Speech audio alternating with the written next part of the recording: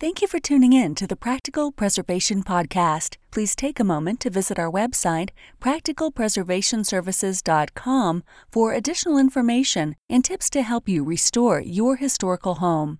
If you've not done so, please subscribe to us on iTunes, Stitcher, or SoundCloud, and also like us on Facebook.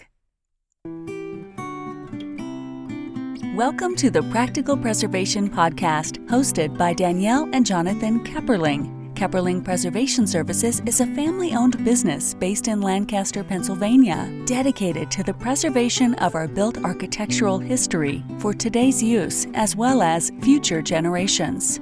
Our weekly podcast provides you with expert advice specific to the unique needs of renovating a historic home, educating by sharing our From the Trenches preservation knowledge and our guests' expertise, balancing modern needs while maintaining the historical significance, character, and beauty of your period home.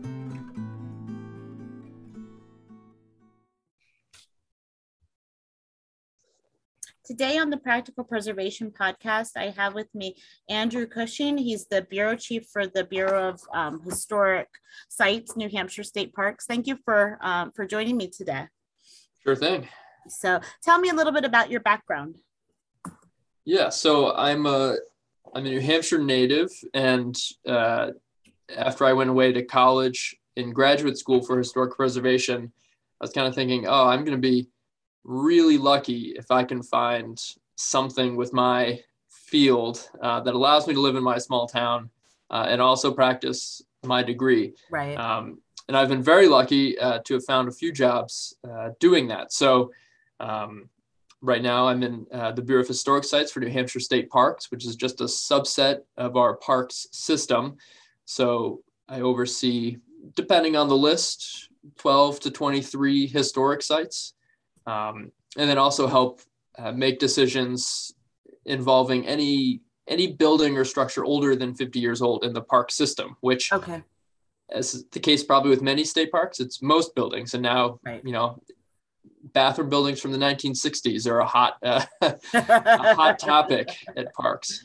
So. Yeah, that's funny. I'm not 100% sure, but I think that Pennsylvania is still pretty the systems are pretty segregated. Like, I don't think that the natural resource people have like historic person in that.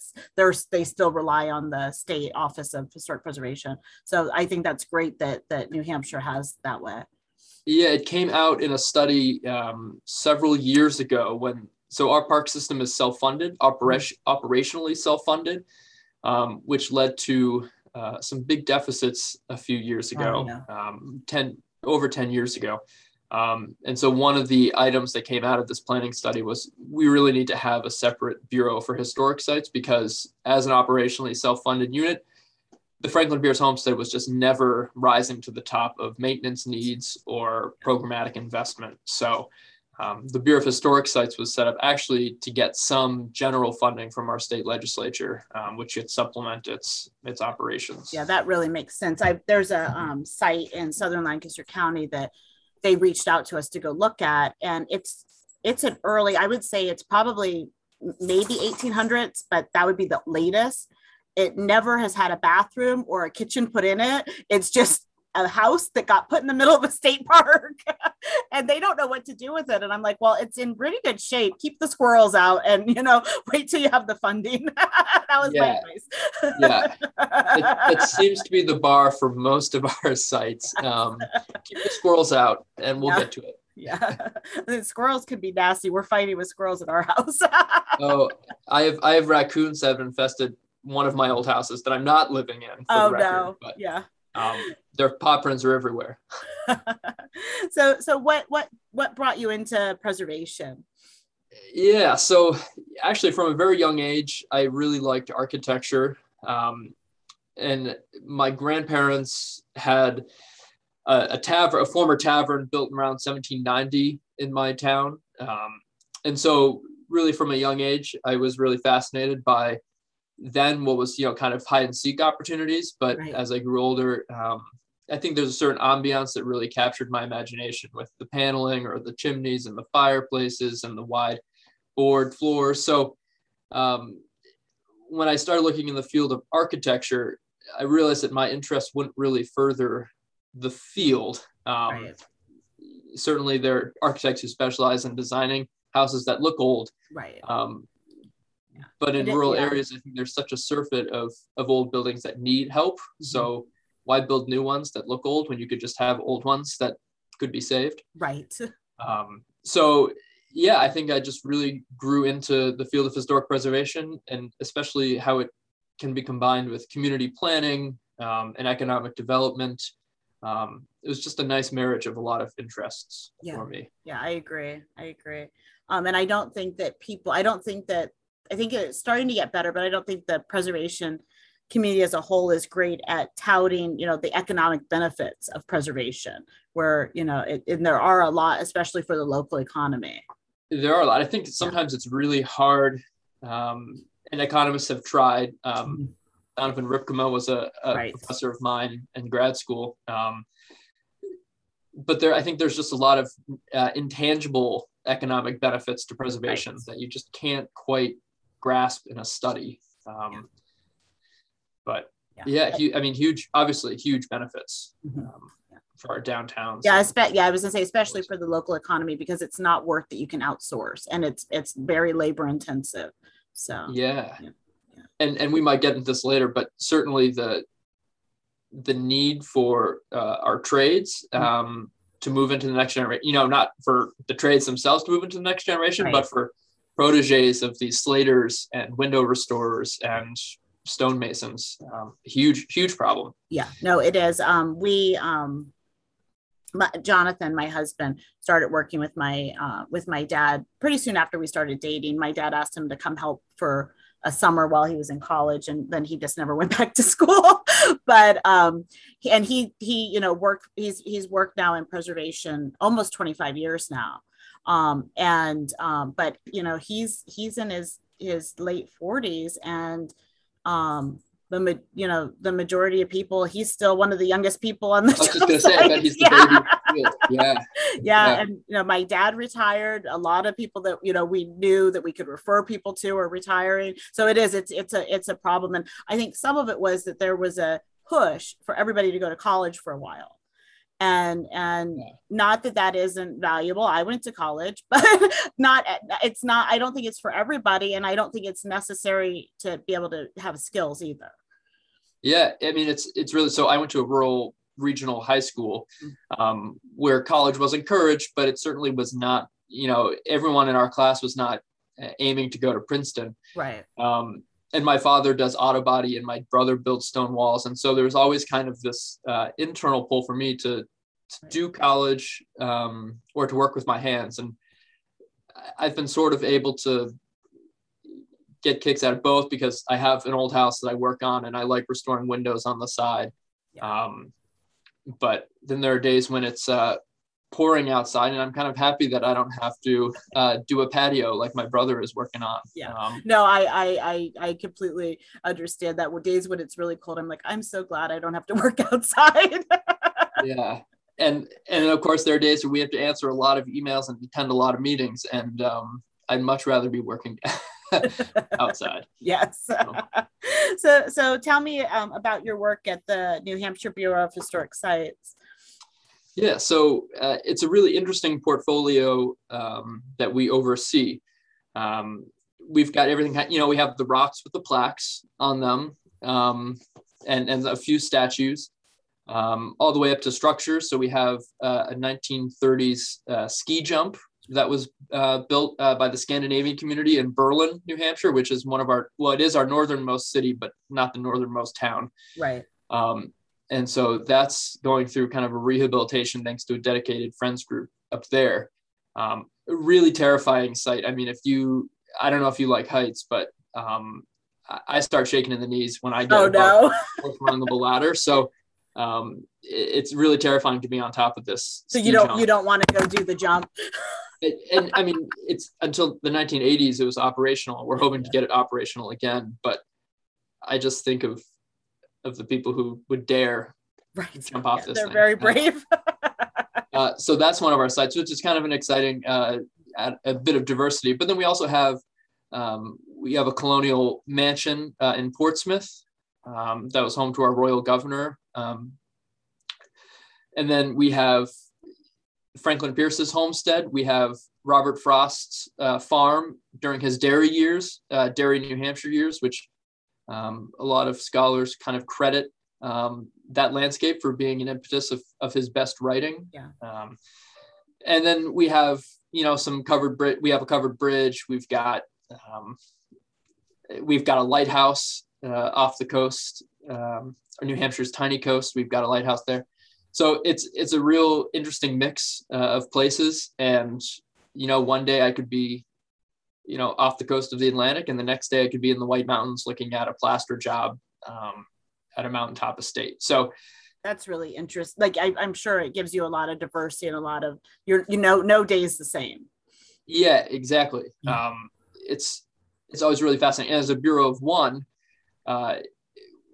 we don't kind of have an interpretation department or education department that we can kick some of those things to. So I end up in the wintertime is especially kind of our research and writing time. So to really kind of delve into that information and write interpretation plans and whatnot, it's a good opportunity to learn a lot about I'd say diverse history, but New Hampshire kind of has to define diverse different ways. Right. But it's a wide variety of historic, or not historic, maybe that's not the right word, architectural styles, and there's diversity there.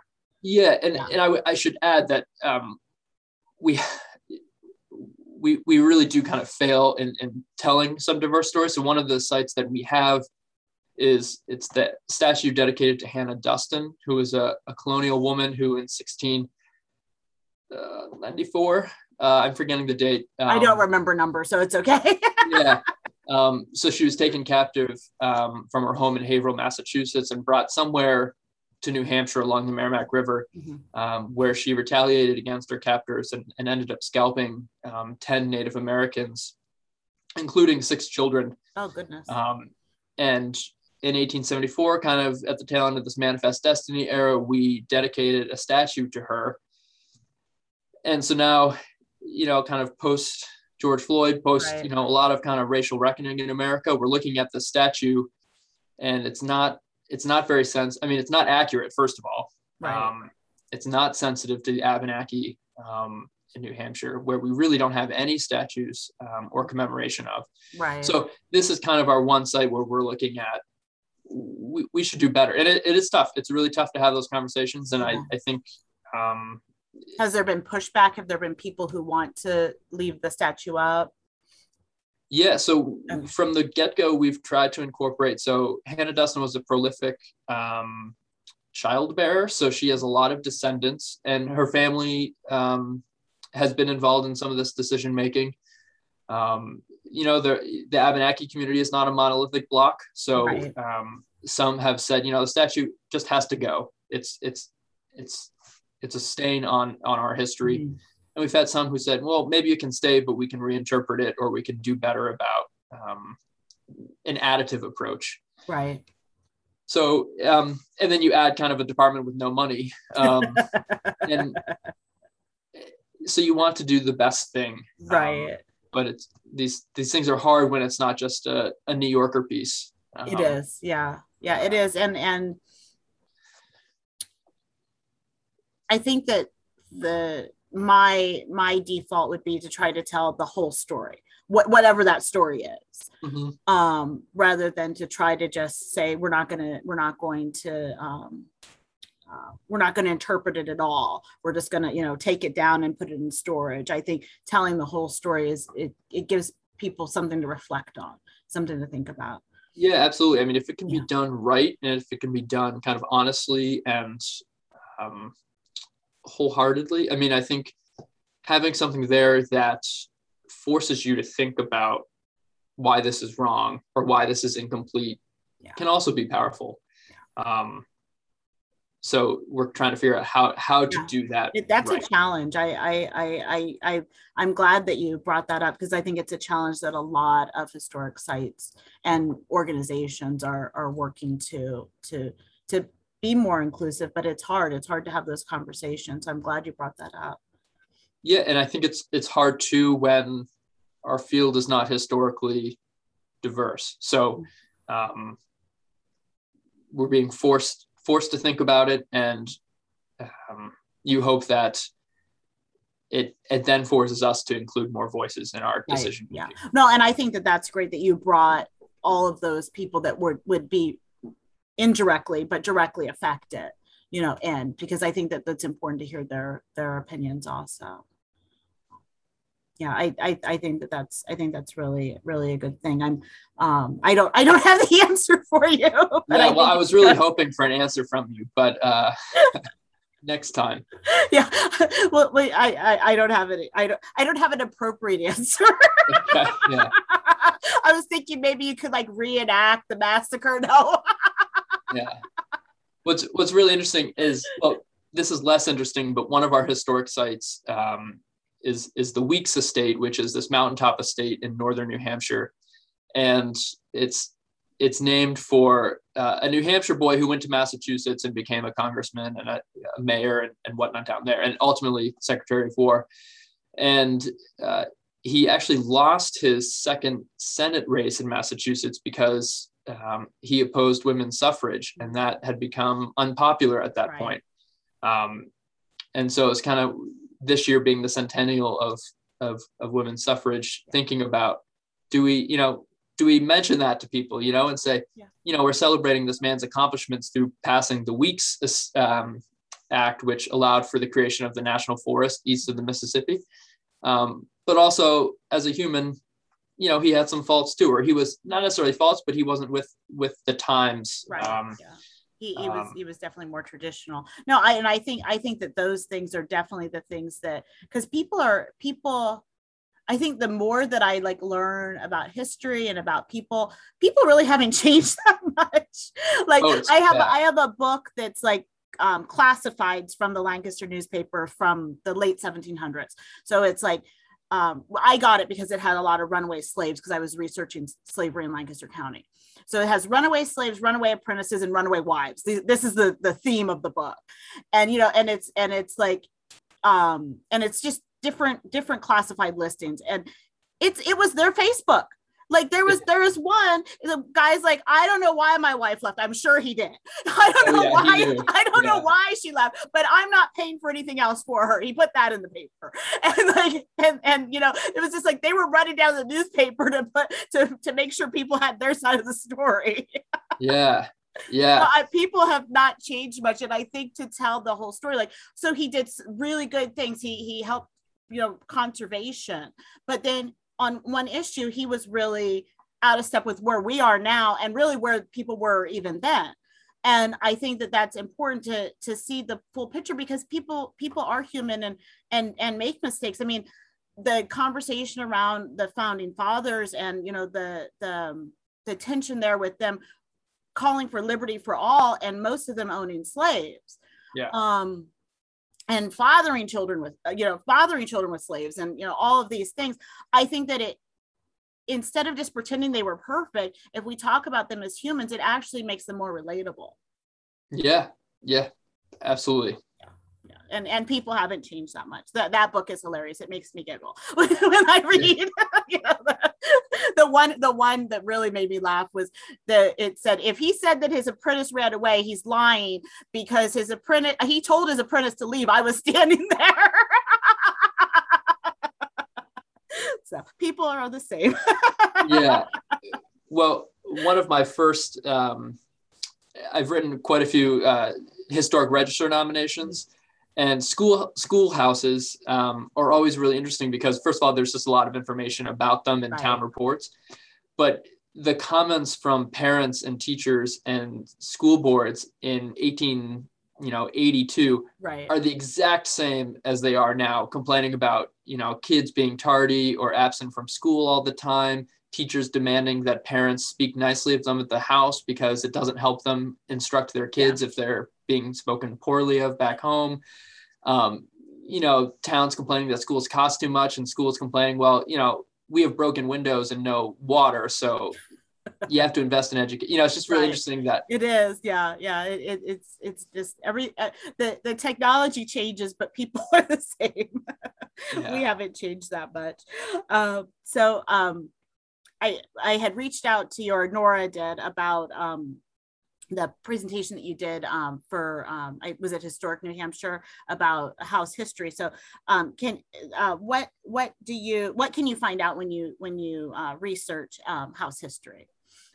Yeah. So one of my colleagues in New Hampshire and I do occasional presentations for the New Hampshire Preservation Alliance, which is our statewide preservation advocacy group.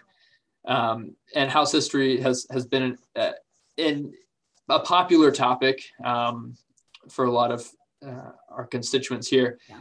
And I think this doesn't quite get to your point, but I think that's fine. to give some back, I mean, everyone in New Hampshire and maybe New England, or maybe even the Northeast, maybe it's the same in Pennsylvania. Mm-hmm. They all think their house is 1780 and, you know, it was on the Underground Railroad. And, you know, there's certain kind of like a checklist of things that people assume their old house mm-hmm. is. Yeah. And there's often a lot of Underground Railroad stories here.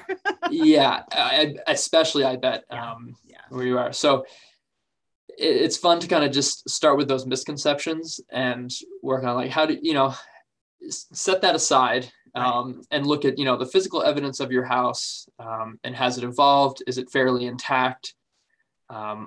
Look at some of the social history side of your house, you know, who lived there? How did they afford the changes they made, if they made them? And then, you know, how does it kind of tie into broader narratives, either about your region, your state, or the nation? And so I just think old houses can be really fascinating because they can tell us so much about kind of small details about a larger picture. Yeah. One thing that's interesting about Lancaster architecture regionally is that you can't use sometimes you can't use the checklist of like this house style, because we're about 15 years behind Philadelphia. So whatever they were doing in Philadelphia, Lancaster was about 15 years behind that. Yeah. And in New England, settlement patterns were not always how so just because you're in, say, interior New Hampshire doesn't mean that the earlier settlers were coming from Portsmouth on the seacoast. They might've been coming up the Connecticut River Valley from Connecticut, Massachusetts. So they're bringing those particular styles and tastes with them. Yeah. We have that too.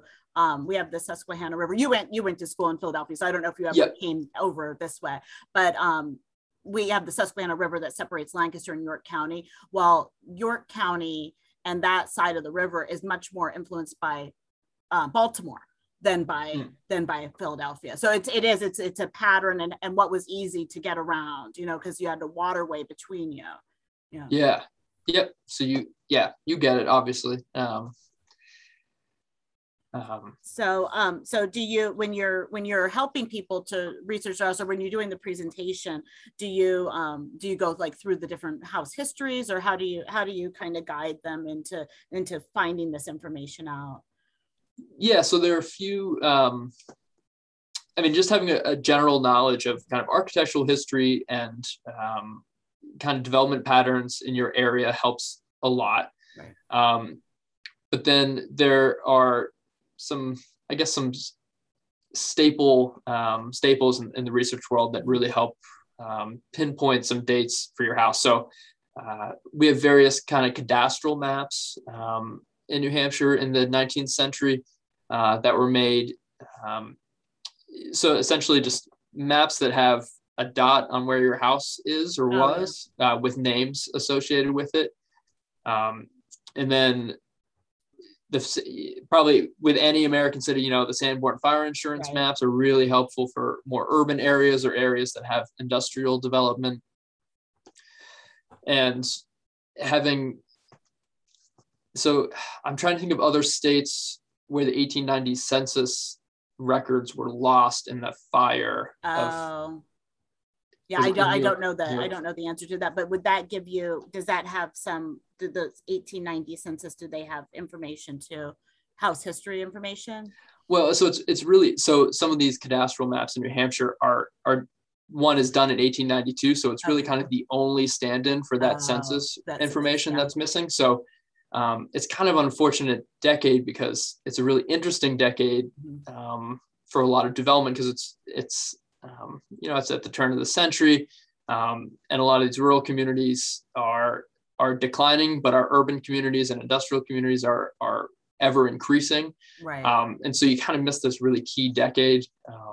To see where people are moving to and from. Yeah. But otherwise, deed and census information is interesting. I would say house history is not often a very precise exercise. And I think I would say I've met a lot of people who really just want the exact date of their house. And sometimes you just can't offer that because you don't know if houses, have moved there or moved off site. Sometimes you have an L that was originally your house that was moved to the back, and a newer portion was built on the front.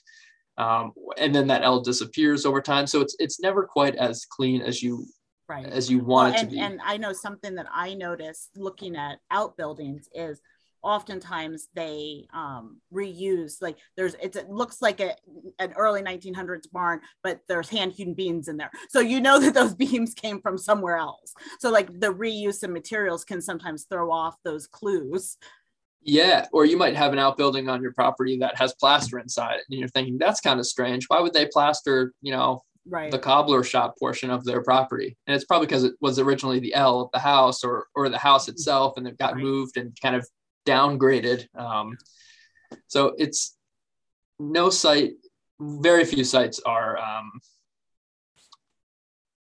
or I should say every site is unique. Let me make it a positive statement. True. Yeah, that is true. And I was talking to a woman a couple of weeks ago, and she was asking me about her property, and she said, well, were there building permits? I'm like, no, not until at least the 1920s. So we can't just go pull a permit and see what they did. Yeah, I remember doing research for projects in Philadelphia, and there just being so much material because they did have building inspections and much better maps. And Pennsylvania is a far better kind of organizer of its deeds than New Hampshire is.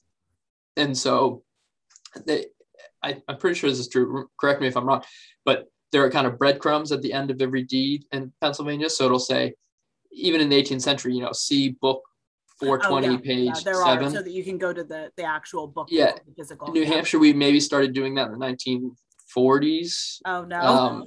And so it's a lot of going back and forth between the grantee-grantor index. Yeah. We're very slow on digitizing any of our records in New Hampshire. And so you really have to spend a day in the county offices, and that's been tough in the pandemic. Oh, yeah. When they're closed. So it's it sounds like a little bit of a struggle, but it's interesting that I guess I just would make assumptions that everybody does it the same, but all the states want to be independent and do their own way. Yeah. So what mistakes would you want people to avoid when they're researching their house history, or what would you encourage? Yeah, I think it probably goes back to my first point, is to at least start your process erasing any suppositions or biases you might have about your house. If you were told by the realtor that it is a 1776 house and so-and-so war general lived there from the Revolution, take it with a grain of salt and prove that before. I mean, I've run into so many cases where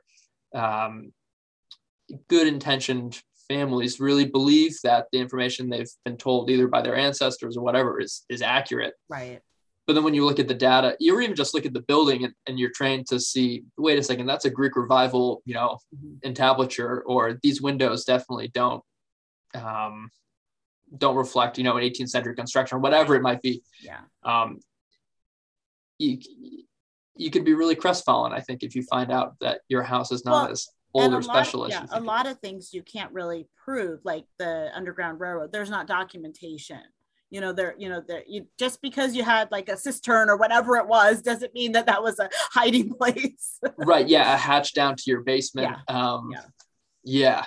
And I think that's tough too. If you just can't pinpoint, or especially, who built your house, that's really tough to prove. I was just actually, I'm kind of I've become this local guy in my area for salvaging windows or doors or anything from houses that people are tearing down, which is kind of like being a funeral director for old buildings. And my barn back home is filled now with, I'm sure, windows and shutters and doors. But this one house was a plank house, which that's early then in New England, isn't it?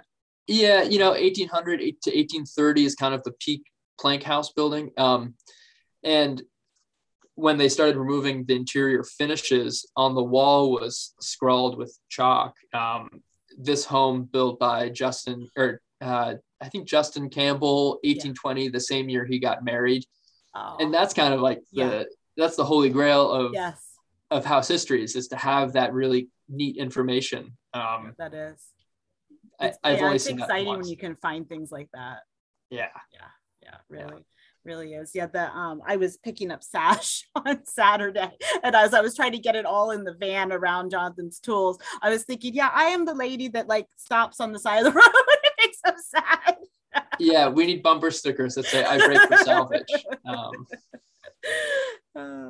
But we well, I'm sure you do too. We reuse the glass when we're restoring windows. Yeah. Yep. So is there anything else about house history that you think that you want to share that maybe I didn't think to ask you about? I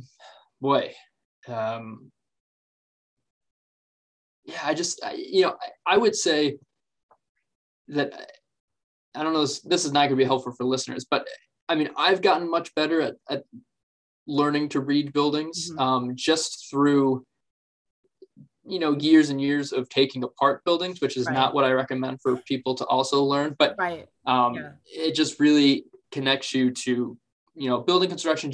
When you can see the styles of nails change in parts of a house, or if you can see how wood is cut differently through different decades, it just kind of it improves your eyesight. I mean, you can just get a better sense and gut for how houses work, because I think the building, there's physical evidence that helps you date your house, and then there's, like I said, like the social history and kind of the paperwork side of things.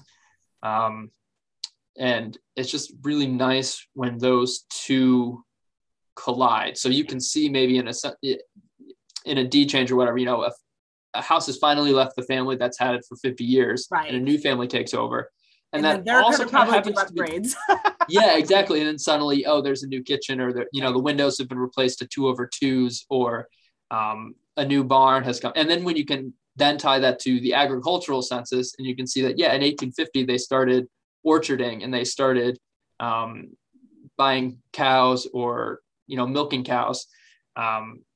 It's always a really kind of exciting moment when you get to kind of live it a little bit. You get to see that, these people are trying to invest in their property, but also trying to compete with like the Midwest farms that are just, New Hampshire just hemorrhaged young people around the Civil War time to the West. I think that they were from from northern New York, or upstate New York, but I just read a book about the Ingalls family, from Little House on the Prairie. And they came from New England and went west. So it was the same time period.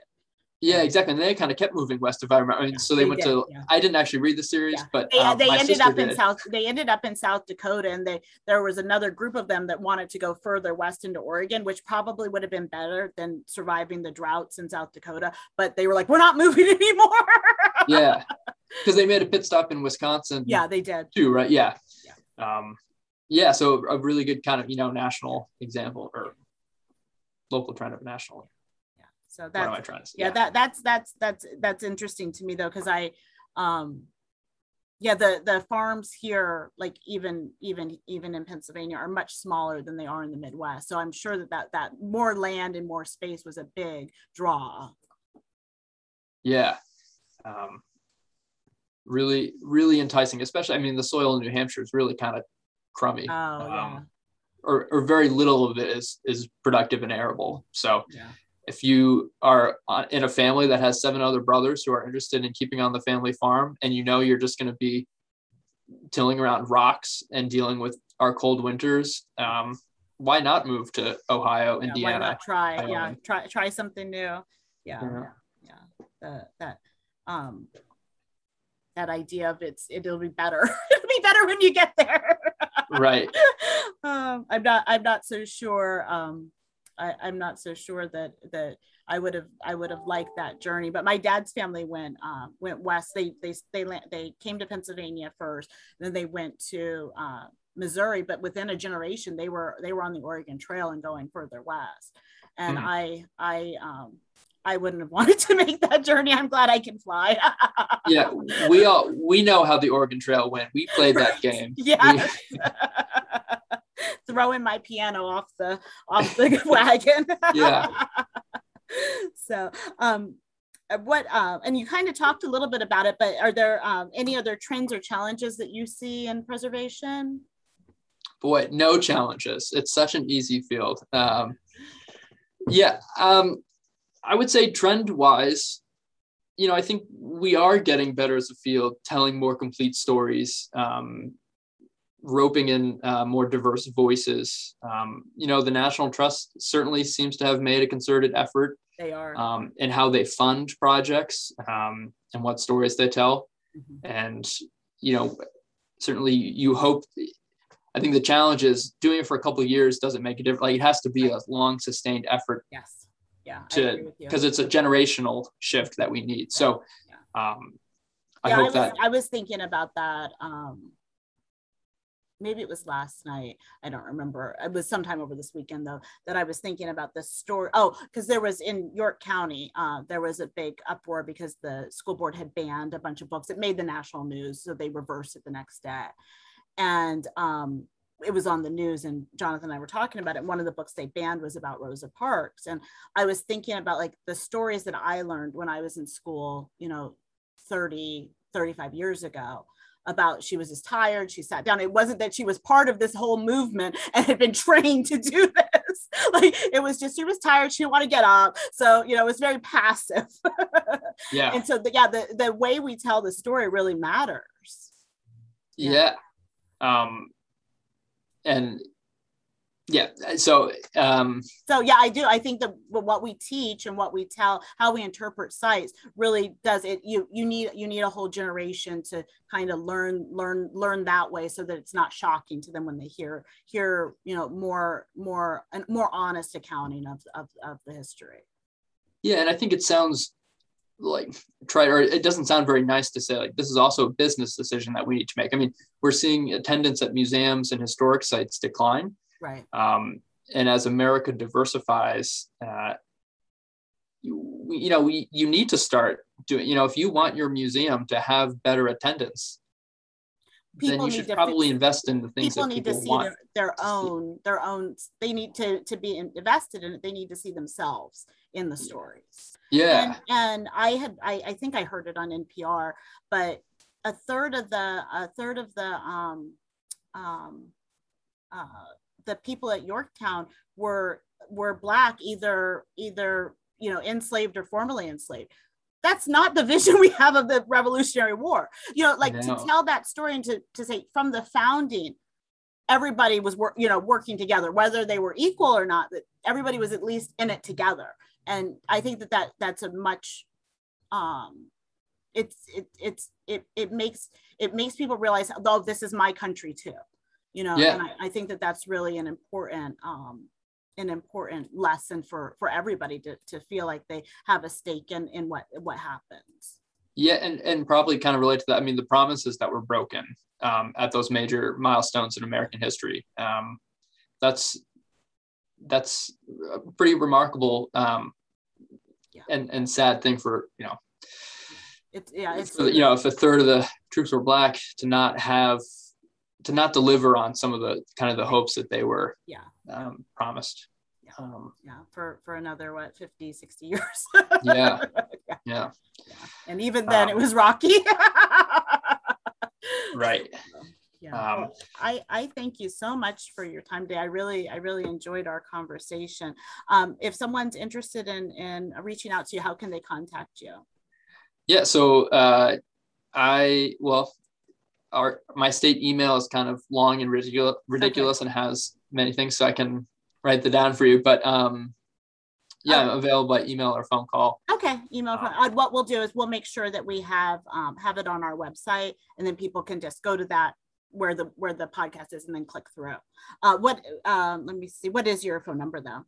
Yeah, so it's 603-271-3238. 38. Okay, very good. And I'll make sure your email is up also. And then if you well, thank you so much for your time today. I appreciated it, and I enjoyed our conversation. I'm glad we were able to connect and do this. Thanks for listening to the Practical Preservation Podcast. The resources discussed during this episode are on our website at practicalpreservationservices.com/podcast. If you received value from this episode and know someone else that will get value from it as well, please share it with them. Join us next week for another episode of the Practical Preservation Podcast. For more information on restoring your historic home, visit practicalpreservationservices.com.